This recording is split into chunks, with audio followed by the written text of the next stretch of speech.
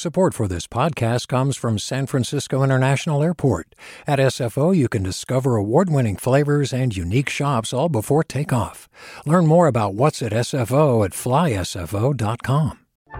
Hey, what's up? I'm Erica Cruz Guevara, the host of The Bay. Donations keep independent journalism alive and healthy. And you support outstanding journalism when you support KQED. So if you haven't yet, check out donate.kqed.org/podcasts. That's donate.kqed.org/podcasts with an S. From KQED. I'm Erica Cruz Guevara, and welcome to The Bay. Local news to keep you rooted. People's Park looks much different than how locals might remember it. This once public green space and symbol of Berkeley's history of protest, resistance, and mutual aid is now surrounded on all sides by shipping containers. Hey, hey, what do you say? People's Park is here to stay. But not before protests by defenders of the park who came face to face with police in riot gear in an attempt to stop UC Berkeley from closing off the area in order to build student housing. They've mutilated what it was, but give me the park how it was 4 or 5 years ago. That was beautiful. I don't know why we can't work toward restoring that. Since its founding in 1969, People's Park has always been a contested space. UC Berkeley has tried to take back control of the land for years. But this time around, the university is closer than it's ever been to doing what it wants with the land. We're looking at taking more than just 1,100 students with this project alone out of the private Berkeley rental market. So that not only helps our students, but helps raise up over 1,000 units of housing for the broader Berkeley community. Today, the latest battle over People's Park.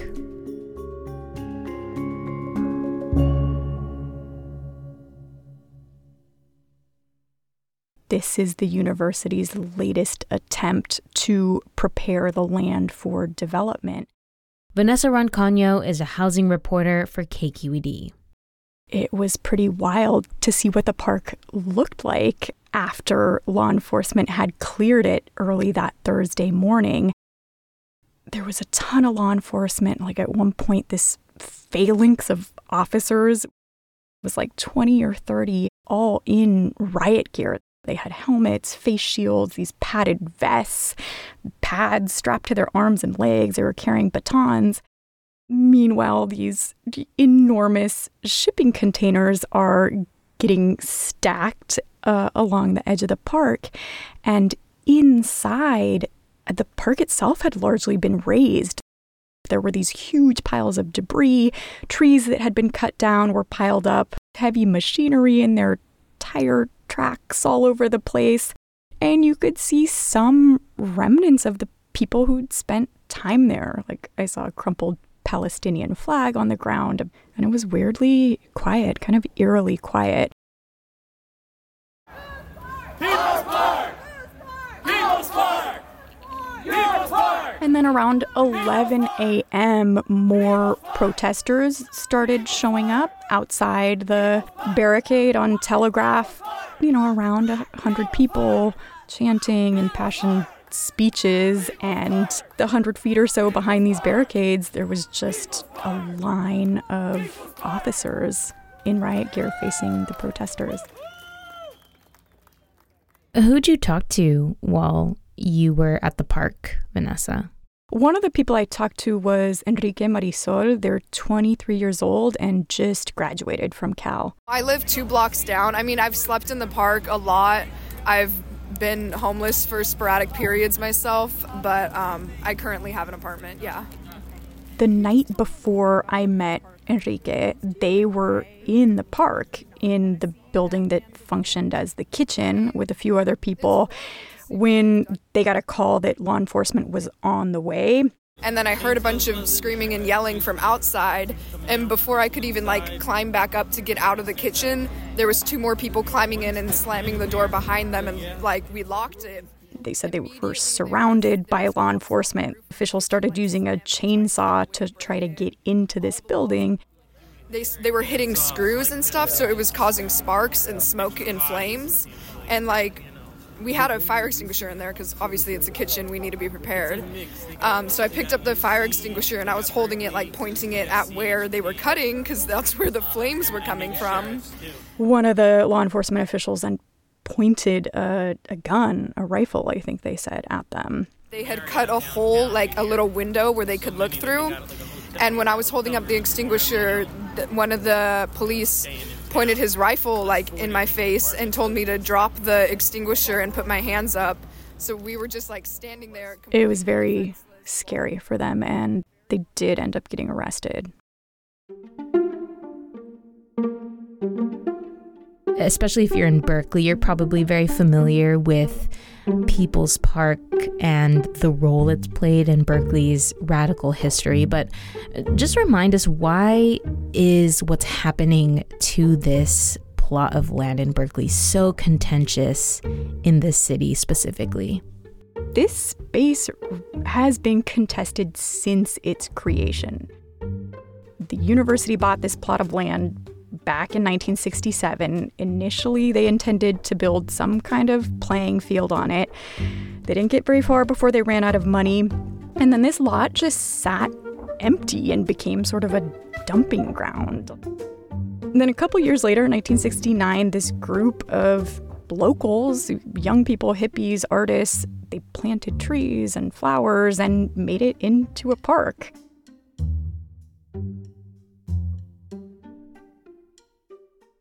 I'm Chief Beale of the Berkeley Police Department. At 9:05, we declared this to be an unlawful assembly. There is no permit for this meeting. The university tried to take it back, and there were these major protests that have gone down in history. There was a lot of tear gas. Someone ended up getting killed. Governor Ronald Reagan at the time called in the National Guard. And really, ever since then, the fight over the future of this park has existed in some form. The university has made other attempts to build, and the park, meanwhile, has acted as this site of protest and community organizing. Ho, ho, Ho Chi Minh! Ho Chi Minh is gonna win! Ho, ho, Ho Chi Minh! Ho Chi Minh! The fight for the park has often been tied to bigger fights against what I think people see as abuses of state power, like anti-Vietnam protests, freedom in South Africa. And out there today, you hear people talking about Gaza. Okay, so it has that history and its sort of roots in Berkeley's radical history, but the university, as you were just saying, has always wanted to use this land for something else. What does the university plan to build on this land exactly? UC Berkeley is planning to build a housing complex. It would include apartments for about 1,100 students, plus some permanent supportive housing for very low income and formerly unhoused people. This particular effort goes back to around 2018, and the plan does call for leaving about 2/3 of the space as a park, but a much more developed park that includes cement walkways and some kind of tribute to the park's history.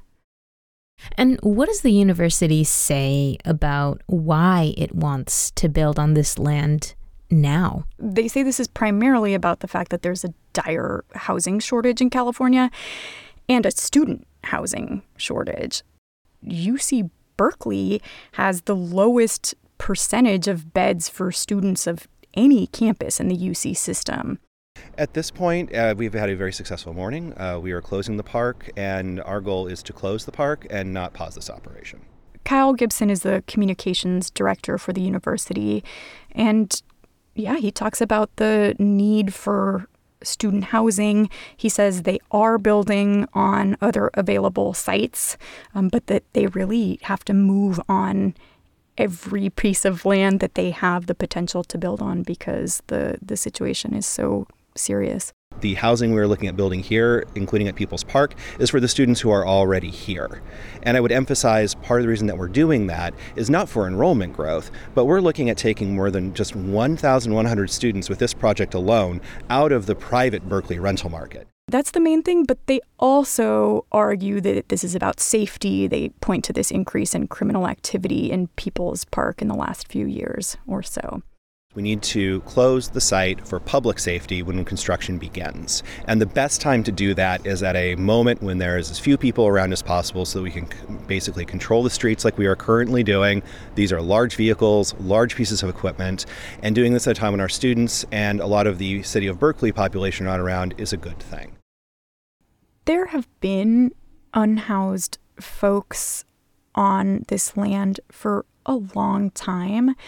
But during the pandemic, there was a real change, an encampment of the kind that we had not seen previously on this park developed.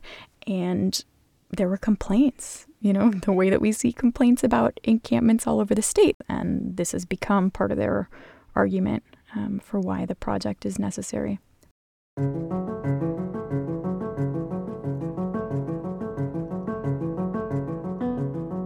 Coming up, why UC Berkeley might be closer than it's ever been to building housing on People's Park.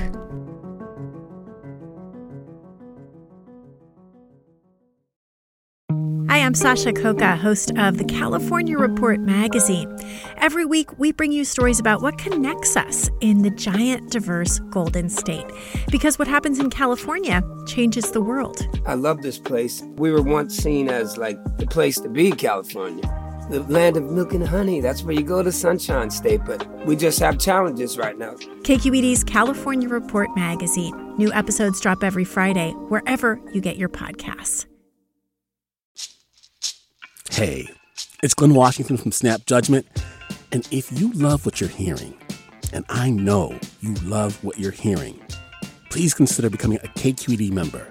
You get special access to cool events, behind-the-scenes footage, and so much more. Plus, you'll sleep better at night knowing you did your part for the community you depend upon. It's in you. Please be in it. Visit donate.kqed.org/podcasts to sign up now. That's podcast with an S. Thanks. Well, Vanessa, if you're a student in the Bay Area, I feel like you know very well the need for housing, how difficult it can be to find housing. And I know that the university tried to break ground on this development before, including back in August of 2022. Can you remind us briefly what happened then and how this moment compares? There were big protests back then. People tore down the fencing around the park that the university had put up. They vandalized construction equipment in there. A handful of people were arrested, and ultimately a court order was issued that temporarily halted construction. Why does it seem like the university is actually getting closer to actually starting development on this land this time around? This project has been mired in legal challenges for years, and it now looks like the university may have gotten a break. There's this case moving through the state Supreme Court that stems back to a 2021 lawsuit. We're arguing that the university should have considered alternative sites for this project. An appeals court sided with them and said that student noise in this housing complex could violate the state's environmental law, CEQA. What's happened since then is that Assemblymember Buffy Wicks introduced a piece of legislation that Governor Newsom signed this past fall that seems like it could clear the way for this housing to go forward. And a lot of people think that it undermines the appeals court's ruling. So we still got to wait for a decision. The university can't start building until we have one, but it looks like they're in a better position than they have been in years. I think you can see from the pretty major action that they're taking here that they are really setting themselves up to be able to move as soon as they get a decision, which they seem to expect is going to go in their favor.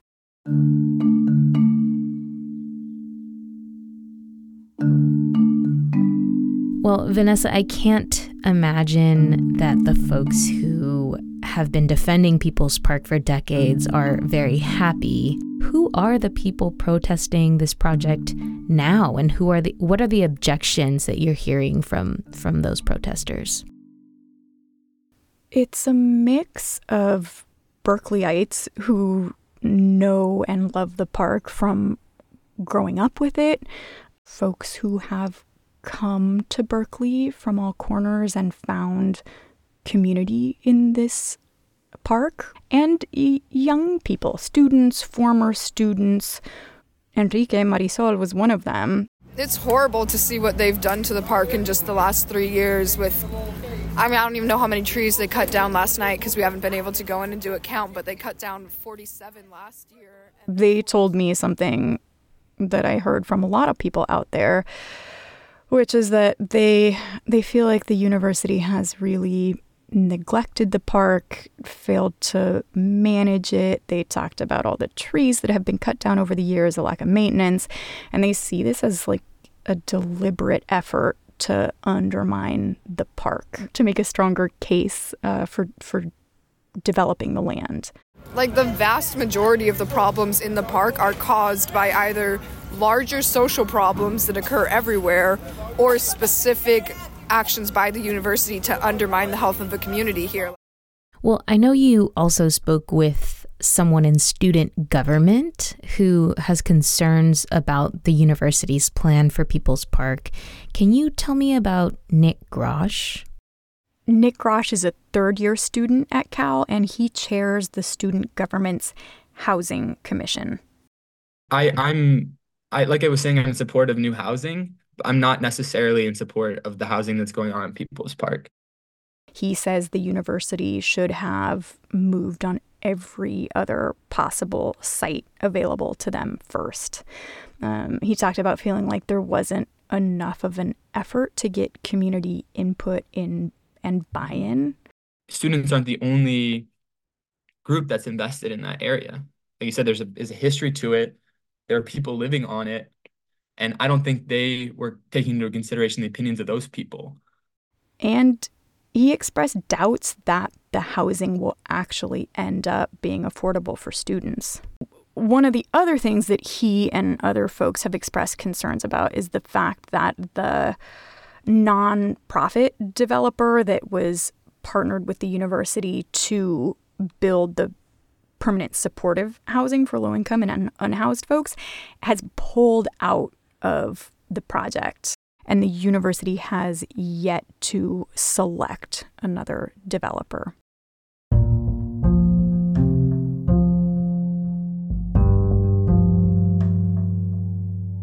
I mean, Vanessa, this has been an ongoing fight on this land since the 1960s and since the creation of People's Park. In many ways, what we're seeing now seems to be kind of the same fight, but do you think it's safe to say that the university is closer than it's ever been to finally building housing on People's Park? It does feel that way.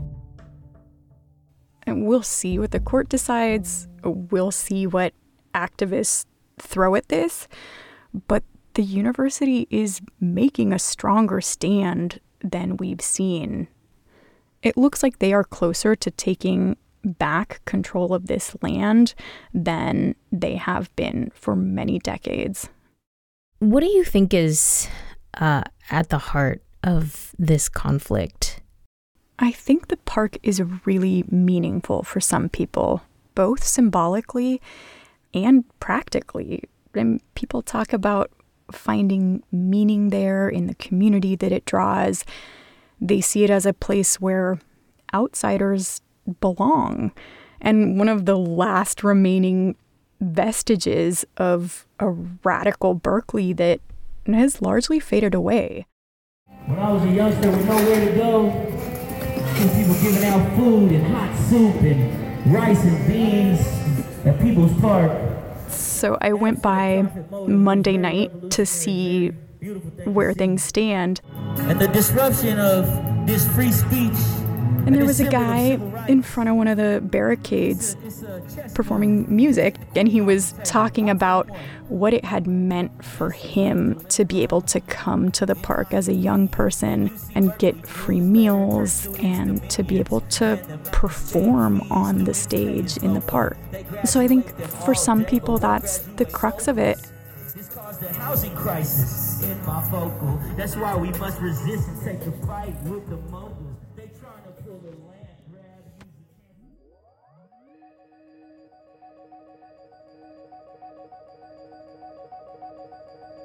Vanessa, thank you so much. Thank you. That was Vanessa Roncagno, a housing reporter for KQED.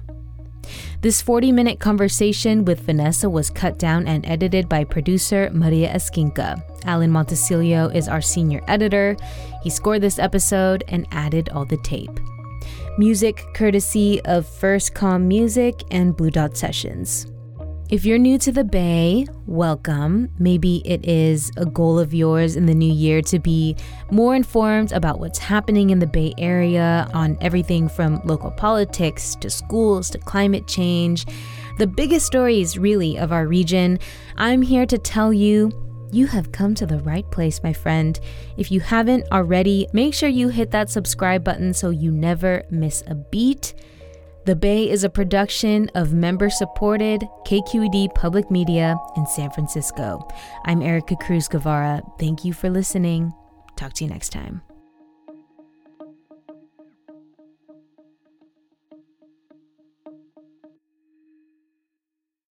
Hey, it's Avery Trufelman, host of Articles of Interest, and I've got to say, I've been a fan of KQED ever since I was a little kid, and I would come out to San Francisco to visit my grandma. It was just what we'd always turn on every time we got in the car, every time we were making dinner and turning on the radio. It was always KQED. And then over the years, I've become a massive fan of KQED podcasts because this is local reporting at its best. These are answers to questions you've always wanted to know, interviews with exciting, unusual voices, necessary journalism, all told with love and care and artistry. And did you know that a majority of KQED's funding actually comes from members? It's just people like you and me supporting the programs they love, while also getting access to cool events, behind-the-scenes footage, and so much more. If you want to sign up and be a part of this amazing community, visit donate.kqed.org/podcasts to become a member today. That's podcasts with an S. Thank you for listening, and thank you for your support.